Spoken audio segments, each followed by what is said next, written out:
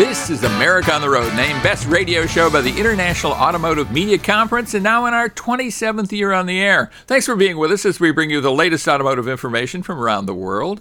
The switch to electric vehicles might be in trouble. Will infrastructure problems like poor public charging experiences doom the growth of EVs? We'll have the details on a new J.D. Power consumer study that looks into that big question. I'm sure Chris Teague has some thoughts on that. With his experiences with the infrastructure in Maine. Two luxury brands have introduced fascinating new concept vehicles during Monterey Car Week. We'll give you the details and our reaction to those coming up. Interesting stuff from manufacturers you wouldn't necessarily expect. America on the Road is brought to you by Mercury Insurance and DrivingToday.com. If you're looking to save some money, you should switch to Mercury for your auto and home insurance. Californians save an average of $670 with Mercury. So imagine how much you could save.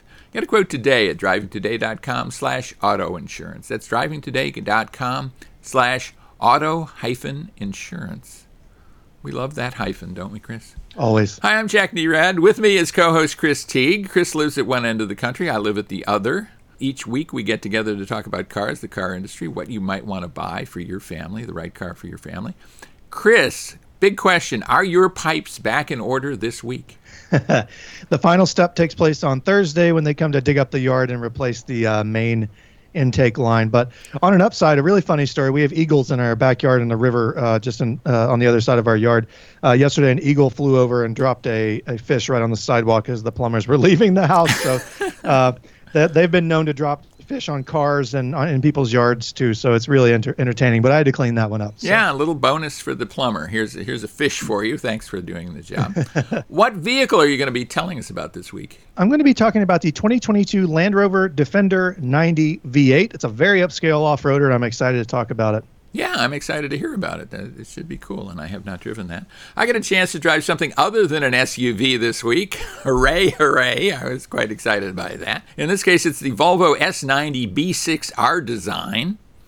That is a full-size luxury sedan. It also kind of has a sporty edge, especially in the R design form, and we'll tell you how I like that a little later in the show. We have a fascinating special guest for you. Dave Craig is General Motors mapping expert for the company's Super Cruise semi-autonomous driving system. He's an expert on Super Cruise. He's spent a lot of miles behind Super Cruise steering wheels, I guess just kind of touching them, but not doing anything else with them. We'll have a lot on self-driving coming up. Before we do anything else, though, we will bring you some of the most important auto-related news from around the world. So stay with us with Chris Teague. This is Jack Nerad with you. And thanks so much for being with us right here on America on the Road. Welcome back to America on the Road with Chris Teague. This is Jack Nerad back with you. And it is latest news time. And I think there's a big question in the latest news this time around because we have a J.D. Power survey, a study about public electric vehicle charging. And that's something that you, Chris, have talked about a lot up in Maine, where you live. Not a great experience. Not necessarily a great experience here in Southern California either, but maybe for different reasons. But what's your overall take on public charging right now? I think I agree with a lot of J.D. Power's findings here. You know, they talk about satisfaction varying by region. You know, if you look into the study, you notice they don't mention the Northeast as being part of the group of people who are very satisfied with it. But it's really interesting to think about why people would be satisfied or dissatisfied with something like you mentioned in your area, probably very crowded and hard to find a charger, but they all probably work unless they've been vandalized, but here there's just no chargers to vandalize or use. So they're two completely different problems. Yeah, I think there are a lot of problems out there, and they vary by region. They vary by a lot of things, too. I mean, in California, where I live, there are a lot of chargers, but many of them don't work, and they're crowded often. A lot of people want to use, especially the fast chargers are fairly crowded. That's one of the things that J.D. Power found. There are more public charging stations than ever before in operation. That makes sense. But at the same time, satisfaction with level 2 charging declined. Satisfaction with faster charging just kind of stayed even. It wasn't a great experience for either segment. And this is important because it's one of the big reasons that people reject EVs is they think, well, public charging it just isn't going to work for me. And I think you're in that boat, aren't you, Chris? I think it is, but I'm not so much in the boat of, I don't have a big problem with the charging time. I think most people go into it. I think a lot of people probably go into it knowing that, but I think that may be a factor leading to people's dissatisfaction with level 2 chargers, right? I mean, people are getting very accustomed to these DC fast chargers, and you plug into a level 2 and it's going to take an hour to recover 20-30% of range. You're going to maybe find that to be a little distasteful, or I don't know the right word for it. So yeah, no, I agree with you. And I think one of the big problems here is we're having a build out of chargers, but many of them don't work. And I think part of the problem, this is my guess, and I'm pleased to hear your guess on it. I think a lot of it is nobody is looking at these chargers day to day. Who is responsible for them, right? I mean, they're just kind of sitting there, and if they work, they work, and if they don't, they don't. But I think there's now no reporting. In a gas station, you're not going to go to a gas station and have a gas pump that doesn't work for days on end, but that certainly could be the case with a public charger, right? Yeah, maybe we'll end up in a situation where it's like New Jersey and Oregon, where you can't pump your own gas, so you can't charge your own EV. Maybe that'll be the solution, but who knows? Important things. I mean, stations need to be added in areas where there are gaps, certainly the gaps in the Northeast, and there are also gaps, between major cities, making travel difficult. And then I found this fascinating too. One of the things that this study found was there has to be stuff for people to do when they're charging, or they get really dissatisfied. If you're sitting at a place even for half an hour, I mean, I don't know about you, Chris, or I kind of do know about you, and you're in the same boat I am. I can't give up a half an hour just to sit around. I wish I could, but I really can't. Yeah, it's hard for me to go sit anywhere for a half an hour, and not be doing something. You can only stare at your phone for so long before I start to feel a little itchy. But that might be a good reason why Tesla, ranks pretty decently in the areas where they were able to be studied, because not only are they quicker, but the cars have, they have games, they have the internet. There's all sorts of stuff you can be doing inside your car while you're waiting for it to charge. And they've even proposed, restaurants and things around these charging stations. So I don't know what the solution is, but you're correct. I think, having to sit there for 20 or 30 minutes with twiddling your thumbs is not a good look. Yeah, very definitely.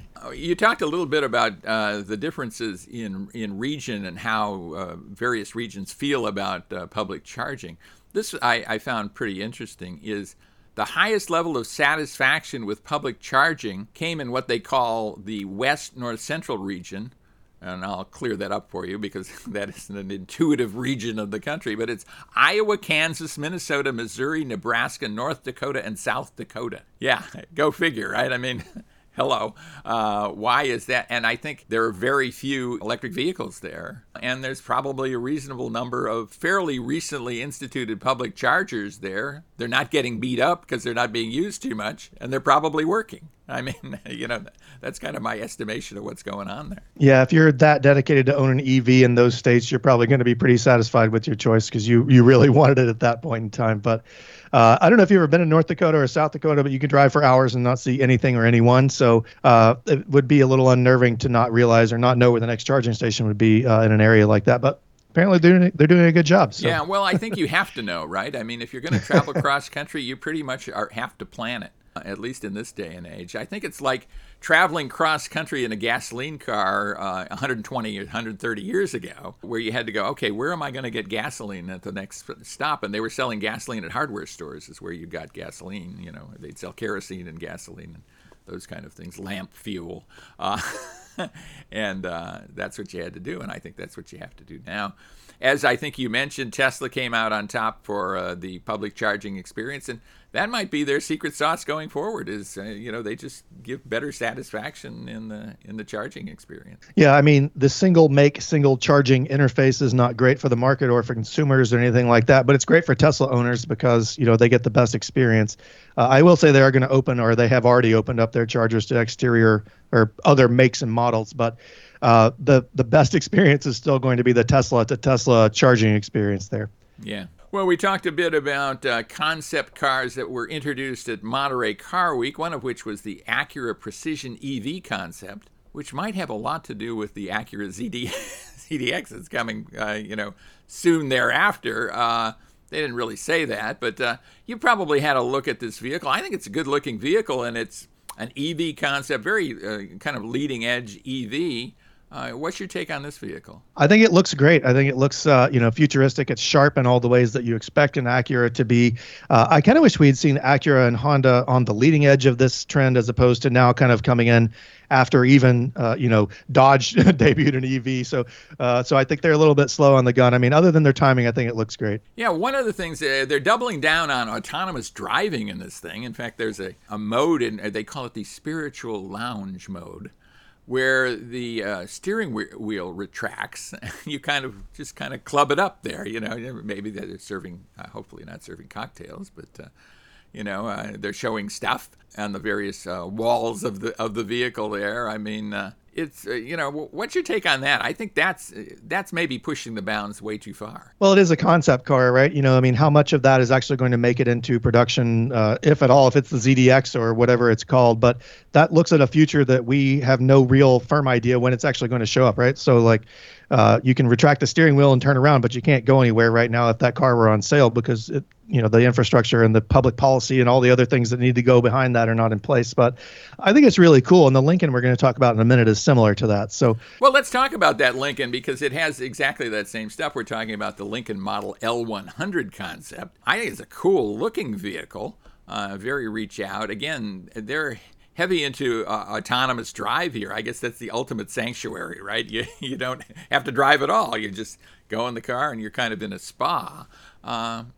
What's your take on the new Lincoln? I mean, I know they're trying to celebrate the original Lincoln vehicles and that, but the big glass dome and the tech in this car look amazing. Obviously, again, it's a concept car, so we may see very little of this actually make it into production. But as you mentioned, with the steering wheel that folds away in the Acura, the Lincoln has seats that flip over so that the front and rear passengers can face each other while presumably the vehicle is traveling. So, really interesting lounge space, as you mentioned. So, I don't know how I'd feel about traveling like that. What do you think? Yeah, it's going to take a while. I mean, we're going to talk about Super Cruise later in the show, and it was a leap of faith for me to just take my hands off the wheel and let it steer around a curve. So I'm not certain I'm going to be sitting there playing cards or, clinking glasses with people while the car drives itself. Probably not in my lifetime, but we shall see. Interesting stuff. Well, when we come back, we will have some real-world vehicles to road test, including the Land Rover Defender 90 V8. Wow, very, very cool. And I was in the Volvo S90. I guess there's a 90 theme to our road test this week. Also very sporty. So stay with us for that with Chris Teague. This is Jack Nerad with you. And thanks so much for being with us right here on America on the Road.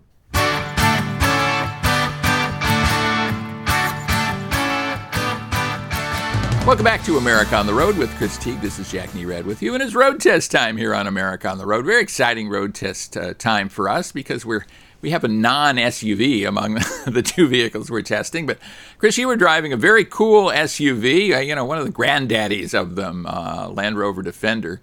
Tell us about it. Yeah, so they brought the Defender back a couple of years ago after, almost 20 years off the market, maybe 21 years off the market. I'm not sure exactly. Somebody will correct me, I'm sure. But this is a two-door Defender 90. They make a four-door 110, and they have a three-row 130 model coming out very soon if it's not out already. You can get the Land Rover Defender with an inline 4 or an inline 6 with a mild hybrid system. The vehicle I tested came with a supercharged 5-liter V8 that made 518 horsepower, 461 pound-feet of torque, and delivers a 0 to 60 time of 4.9 seconds, which, as I mentioned to you before we got on the air, Jack, it is super unnerving, but very entertaining to put your foot down on this thing because it feels like you're in a speedboat almost. It just throws itself back and goes. But I want to get your thoughts on the Defender, the new Defender. Have you driven one? And what do you think how do you think it compares to the old one? And how do you think it compares to other vehicles in the segment? Well, it's interesting. I mean, the Defender used to be essentially the Jeep Wrangler, right? I mean, it was that kind of competitor. It was, in that ballpark. It was the rough and tumble Land Rover, right? The basic across the Serengeti kind of vehicle. And they've taken it upscale because the whole brand has gone upscale, and the prices are so much higher. So while it looks a lot like a Bronco, and when I see them running around my area, I'm like, oh, somebody just got a new Bronco. Oh no, that's the Defender. There's not that. I think it's an interesting take on this because I kind of would like it to be that just that rough, solid, regular guy kind of vehicle, and it's not that anymore. It's a little more suburban, shall we say. Yeah, a few years ago we were shopping for one for a kind of a family fun vehicle, and my wife loved that you could take the top off. So she got in this one, and she said, "How do I take the top off?" Well, no, it has a panoramic sunroof and moonlighting, but very nice interior of this vehicle. In any case, it rides on 22-inch wheels. Those come with the V8 package or the V8 trim. This vehicle starts, Jack, at around $53,000. The vehicle I tested topped out at $109, just shy of $110,000. So that's due to the powertrain mostly, which adds like $15,000 to the trim. But whether it's worth it or not, I think $110,000 for a vehicle is quite a bit. So I think if you're looking for bragging rights, the V8 definitely gives you that. As I mentioned, 22-inch wheels, a sport exhaust. This thing sounds like a beastly truck when you start it up in the morning, shakes the windows. The neighbors love it. 11.5 inches of ground clearance. That gives it a 35-inch water fording or water wading depth, which is pretty stout. I think it's more than most people that spend the money on this thing are going to actually use. Have you tried it in the river in the backyard? It's a little bit deeper than 35 inches back there, and it gets deep pretty quick. So, and getting down there would be a challenge. So, inside, full leather package on the seats. It's got an Alcantara wrap steering wheel, which I love the way it feels, but I have to tell you, I worry about the longevity of Alcantara, which is kind of a suede material on such a high sort of traffic area as the steering wheel.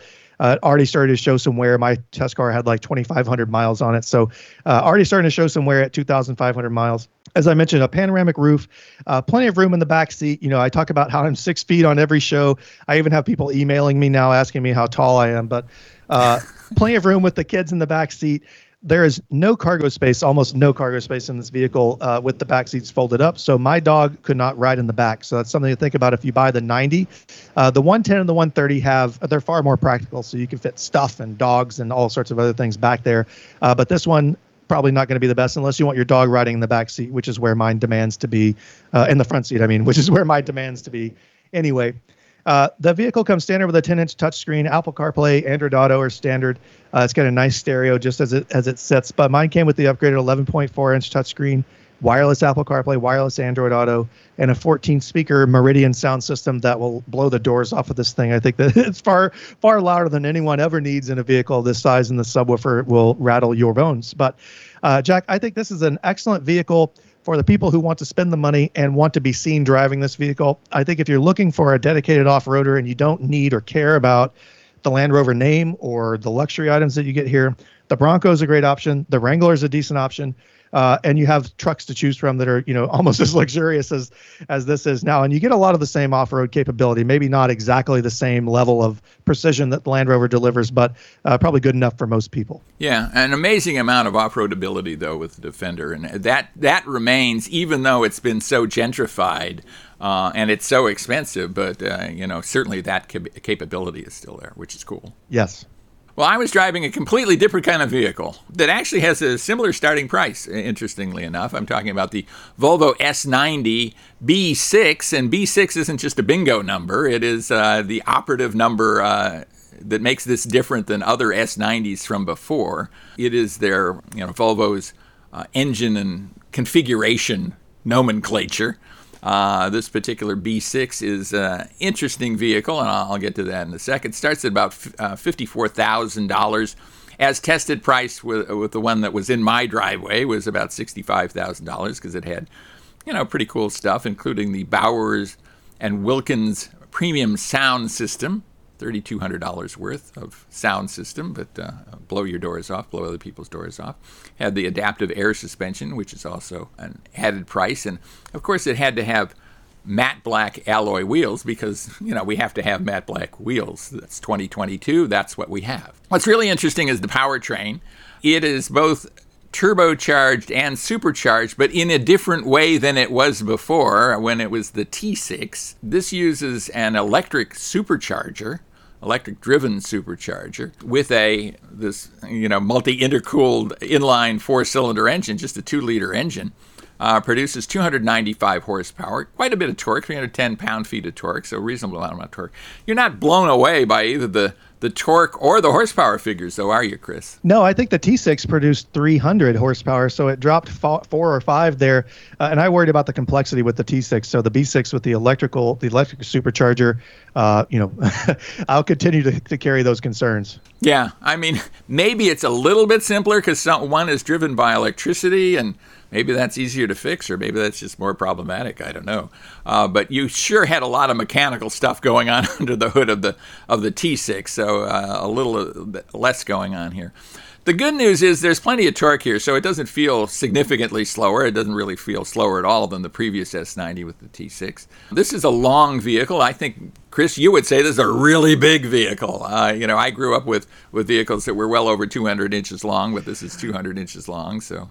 I drove a 1976 Cadillac Fleetwood, bro. I'm in high school, so big. All 20 feet of it, I think. So, yeah, big. Reasonable amount of trunk space. Also, plenty of back seat space, if that's important to you. I don't know that you're going to be driving people to the airport anytime soon, for a living. But maybe 4,300 pounds put up against less than 300 horsepower. So it's not super quick, but reasonably quick, 6.4 seconds, 0 to 60. What I'm not talking about is the thing that's maybe most important. This is a really comfortable, big sedan that has good ride quality, yet it's fun to drive. It's not a race car. It's certainly not a Grand Prix car, but it is fun to drive, reasonably quick, will acquit itself well through the twisties if you take it there. So you can have some fun with this vehicle, and I think they've done a good job with this. I like what they have done with the powertrain. I mean, what's your take on that? On the powertrain, I'm an XC90 owner from 2021. I'm very well versed in the T6 powertrain and how it operates. I think it's an excellent transition. I think, we talked about complexity earlier, that the electric supercharger is a good addition, doesn't rob any power from the engine to generate its power, and helps compensate for turbo lag. And I think Volvo does implement it with their programming in a solid and smooth, refined way. So you don't feel like there's a lot of things going on, as you mentioned earlier. It doesn't feel like there are, some rats running around on a little wheel under your hood trying to figure out which way to go. So they've done a good job with refinement in all their vehicles. Right. This was an R design, so it had adaptive shocks, which is good. Rear air springs, that helps.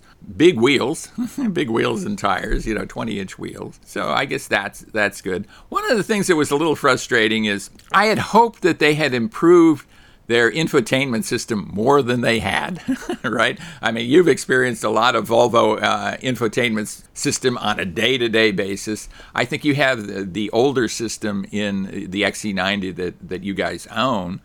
This is an Android, a more directly Android-based system. I think the previous one had a lot of Android in it too. But it didn't strike me as a big advance over what they'd had before. Yeah, I think responsiveness has never been Volvo's problem with their infotainment. It's relatively quick. It's the complexity, right? The menus are just, you don't know where to swipe or to drag down. You don't know where to hit. You get used to it over time, like now after having owned the vehicle for a year. But at first, man, it was like, I have no idea what's going on. Yeah, I can't even find a radio station. How do I get there from here? That kind of thing. It is nice that it has the integration of Google Maps. I use Google Maps a lot anyway. I think many of us do. I guess I use Apple Maps too. Google Assistant, I'm not wild about that in terms of voice recognition, but it is good in the car. I don't have a voice assistant at home. Maybe I'm a Luddite from that point of view. I just don't want Google to be eavesdropping on what I'm saying here at home. And who knows? But I think overall, this is a really nice vehicle. At $65,000, it's a very good and I think economical alternative to some of the German luxuries. What's your feel on that? I agree. The problem for Volvo is that Genesis exists. I think, there's a lot of things going on there and more value too. But Volvo's done well, as I mentioned, with refinement. Their interiors are incredibly comfortable. It's actually very beautiful inside too. All their vehicles, even the seat stitching, the way the seats are shaped and the shape of things. So if that's your thing, driving excitement, you mentioned it being fun to drive, but these vehicles they're still relaxing. They're still, sort of serene environments. Even the R design that's sporty it's still pretty relaxing to drive. I would guess that would be your take on it. I mean, it's still pretty comfortable. So that's been their forte, and I still like them for that. Yeah, comfortable, quiet. I mean, it's kind of a shame that people aren't buying more sedans because this is a great vehicle that you're not going to see a ton of them on the road. And I guess more's the pity to that. So cool, two cool vehicles that we had, the Land Rover Defender 90 with the V8 engine, blowing people away with over $100,000, and the Volvo S90 B6 in our design form, around $65,000, and I think a good buy at that price. So very, very cool stuff. Well, when we come back, we will be interviewing David Craig. Dave Craig is General Motors mapping expert for Super Cruise. He has a critical function for Super Cruise. So we'll be talking with him about Super Cruise, what it's like to have the car drive itself. So stay with us for that, and we'll be right back right here on America on the Road. Welcome back to America on the Road. This is Jack Erad with you, and we have a terrific, wonderful guest for you. Dave Craig is Super Cruise mapping specialist with General Motors, talking about Super Cruise. And we've talked about this on the show a lot of times, and it's really a fascinating technology. Dave, thanks so much for being with us. We do appreciate it. You're very welcome. It's a pleasure to be here, Jack. I guess the reason that prompts this discussion is the fact that you've added a bunch of new miles to the Super Cruise network. But first, let our listeners know what Super Cruise is and kind of how it works. Absolutely. Super Cruise is the world's first true hands-free driver assist system. So Super Cruise launched in 2017, and we've been driving hands-free for almost 5 years now. So it's pretty exciting. Basically, the way it works is we utilize a lot of sensors, live view cameras, radars, GPS. We also have a driver attention system to make sure the driver stays engaged, awake, and alert. This is not a system that you can lay back and take a nap. This is a driver assist system, not a driver replacement system. So one of the key technologies that's an enabler are these precision maps, which is what I work on. And these precision maps are made by sending vehicles to go LiDAR scan the roads and produce very accurate maps. And we utilize a company called Usher, and we've been very public about this, that Usher is one of our partners. And we utilize Usher to go scan the roads that we're interested in and keep those roads fresh and updated. And that's critical, isn't it? I mean, you have to have that mapping information, otherwise this doesn't work. And roads are kind of fluid, aren't they? A little more fluid, I think, than people know about. I live in Southern California, where they're always working on the freeways, for example. Talk about the challenges that involves. Absolutely. That is one of the biggest challenges with maps in general, is that the roads are constantly changing, especially in the summer, right? There is such a thing as a construction season, and it's the summer. So as these roads change, we are alerted to the change before it occurs because we stay in constant communication with the state DOTs. So we're aware of the changes before they occur. We're aware of what's going to change on the roads. And then we monitor these changes, and when the road is significantly changing, we will turn Super Cruise off for that section of road. And then once the change is complete, we'll send a vehicle out to re-LiDAR scan it. We'll process the data and deliver that data in an OTA, over-the-air map update. Right. I have experienced Super Cruise several times now, once in the Hummer EV. I think that was my first experience, right? You always remember your first experience. And, that's right. And, that leap of faith when you take your hands off the wheel and you're going around a curve at 70 miles an hour. I think I was on I-94, maybe not too far from where you are right now, doing that. And give our listeners and viewers who haven't experienced Super Cruise the sense of what it's like to be behind the wheel for this, and then we can dive into a little bit more about mapping. Absolutely. I've logged many thousand miles behind the wheel of a Super Cruise vehicle. Everybody starts off about the same. When they first get behind the wheel of the Super Cruise and the icon pops up and they hit the button to engage Super Cruise mode, they'll take their hands off the wheel and they take them off the wheel about 2 inches. So their hands are right next to the wheel. And it's funny to watch people's expression because, they're not comfortable having their hands off the steering wheel. And after about 5 minutes, now their hands are about, 6 to 8 inches off the steering wheel. And after about 10 minutes, they're a little further. And by the time you get to 15 or 20 minutes, now their hands are in their lap. They're comfortable. They're looking over, talking to you as the passenger. They're very comfortable with the experience, and it happens very quickly. Yeah, it is a fascinating kind of thing, and I always say it's a bit of a leap of faith when you do it, but once you develop faith in the system, then the system works very, very well. Certainly mapping is part of this. How does it all work? I mean, we've only got 14 minutes for this segment, but, give us kind of the high hard ones on that. Yeah, absolutely. So like I said at the beginning, we utilize a lot of different sensor technology, right? We have live view cameras, we have radars, we have these high definition maps, we have precision GPS. All of these come together in something called sensor fusion. so that we're not just utilizing one sensor to tell the car what's going on. We're utilizing a host of sensors that all have to agree with what the conditions are showing and that the car is safe to be in a self-driving mode. So it's matching up GPS with the mapping and putting it there, and then it's probably reading road markers like lane markings to make sure that it's centering the lanes, doing all those kind of things at once, right? Right. They all have to agree. You know, you got the cameras watching the road, watching the lanes. You have the map telling you exactly where the lane should be. You have the GPS telling you where the car is. All of those have to agree. You have the radars watching for any other moving targets that may be on the road. So all these are playing together. And playing together the right way, of course. There are some parameters for highways that qualify for Super Cruise, and many don't, right? Many roadways don't. Give us some idea of what those parameters are. Yeah, and that's part of the fun announcement that I have today. So to date, Super Cruise has worked on high-speed divided, I really want to emphasize the word divided, highways. These are typically things that look like interstates, you know, the roads that connect the major large cities across the U.S. and Canada. There's 200,000 miles of those in the map today. The expansion is going to open up Super Cruise to non-divided highways. These are the roads that connect the smaller cities and townships all across the United States and Canada.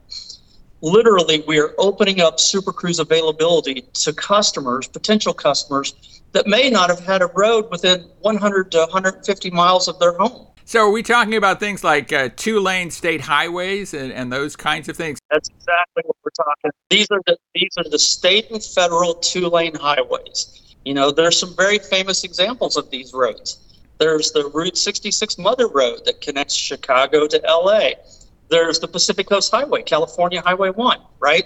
Possibly the most scenic road. Right, and both dear to my heart. I grew up about a mile from Route 66 in Chicago, and now I live on the West Coast and drive on Highway 1 and Pacific Coast Highway. It's literally a few blocks from where we're recording this right now, so it's exciting to hear that kind of thing.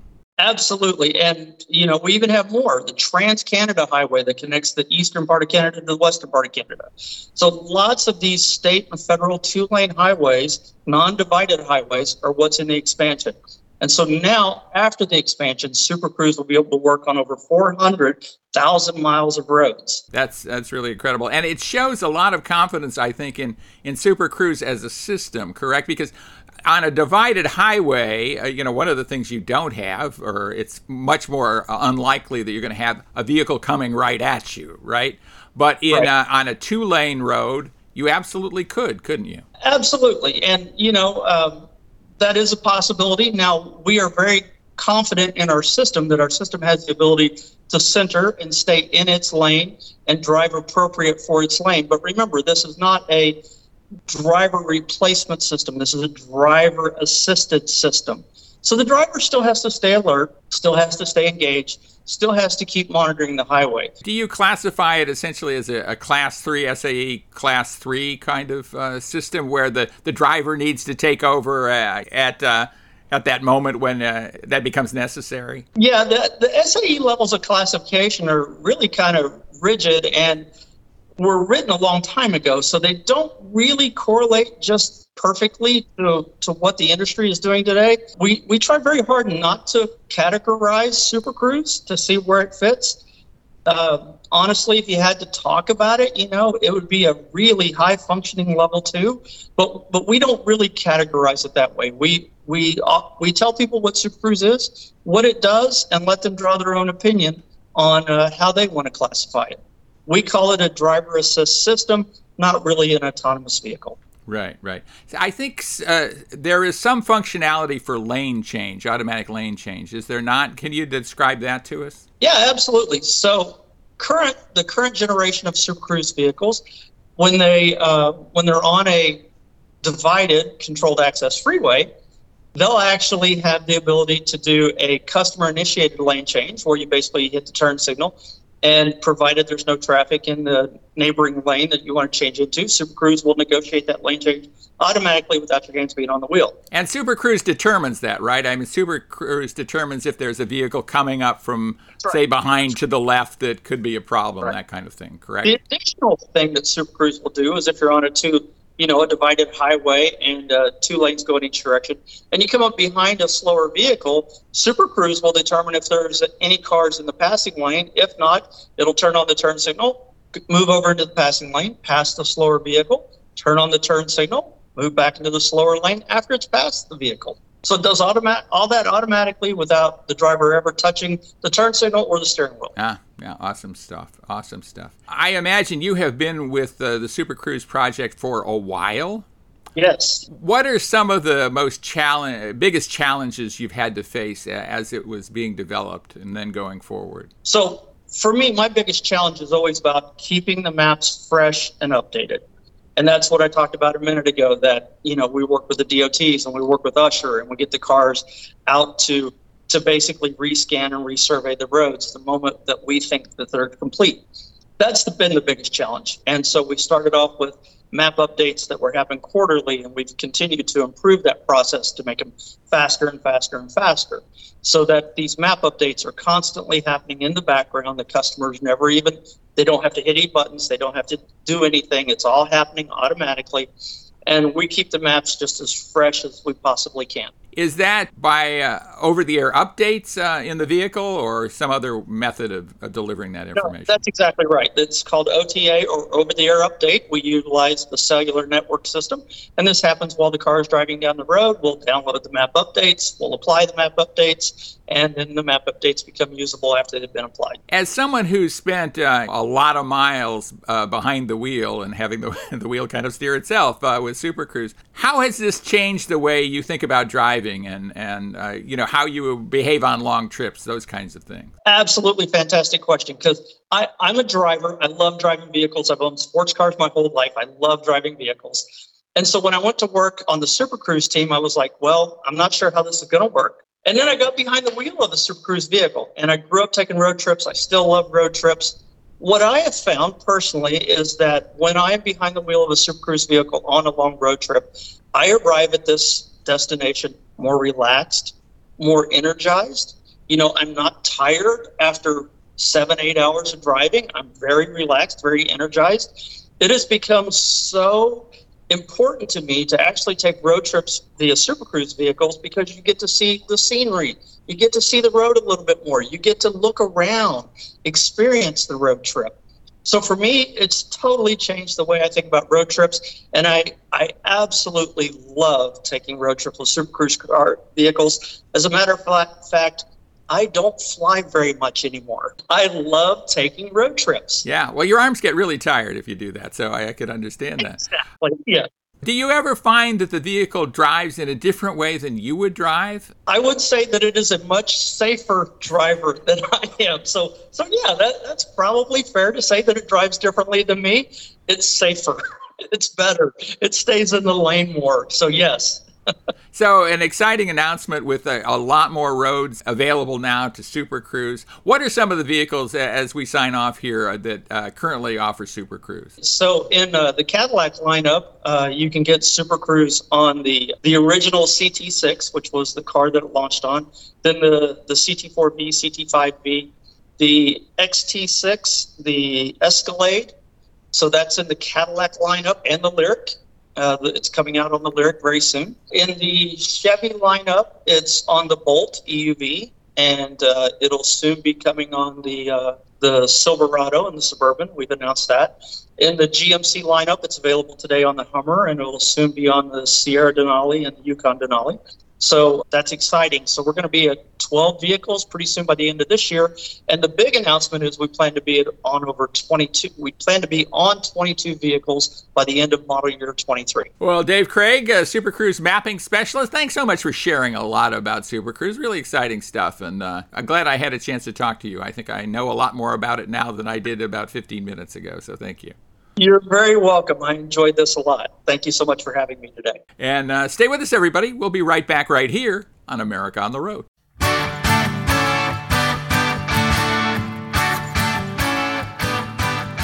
Welcome back to America on the Road with Chris Teague. This is Jackie Red with you. It is listener question time. It's also toward the end of the show, which is a shame, but it happens every week, and I love talking with Chris about cars. And I think we've got a really good listener question, Chris, and I think you probably have a really good answer to this question. This is from Phil in Petaluma, California.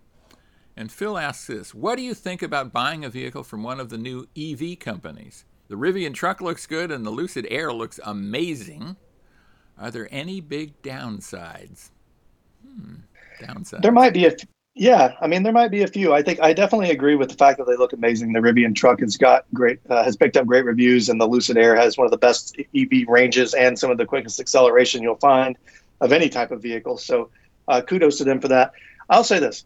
If you buy an EV from Ford, if you buy an F-150 Lightning, you can go to the Ford dealership and get service. You can go to the Ford dealership and ask questions. You can go to the Ford dealership and yell at them. But if you buy a Rivian, you have to wait for someone to come to you for service or find one of their service locations, which for me is, I think, maybe the closest will be Boston, so 3 hours away.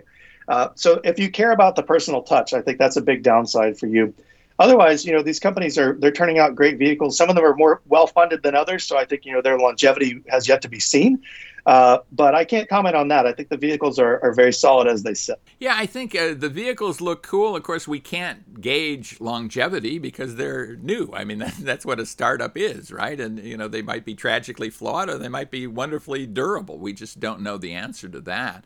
I think anybody who buys from a startup company is taking a risk, right? Because you don't know if that company is going to be around. You don't know what parts supply is going to be. I mean, these are electrics. Maybe they don't need the parts that an internal combustion engine vehicle needs. But if you don't have the right part, a driveline part or something, you're dead in the water with a very expensive vehicle.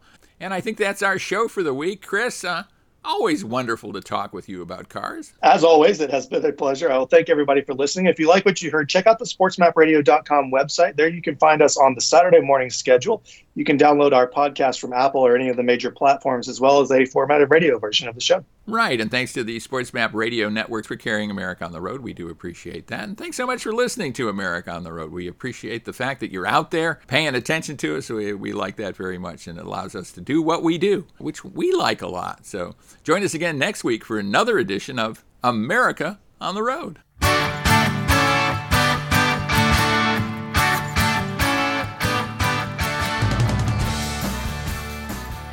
America on the Road is brought to you by Mercury Insurance and DrivingToday.com. If you're looking to save some money, you should switch to Mercury for your auto and home insurance. Californians save an average of $670 with Mercury, so imagine how much you could save. Get a quote today at DrivingToday.com/auto insurance. That's DrivingToday.com/auto-insurance.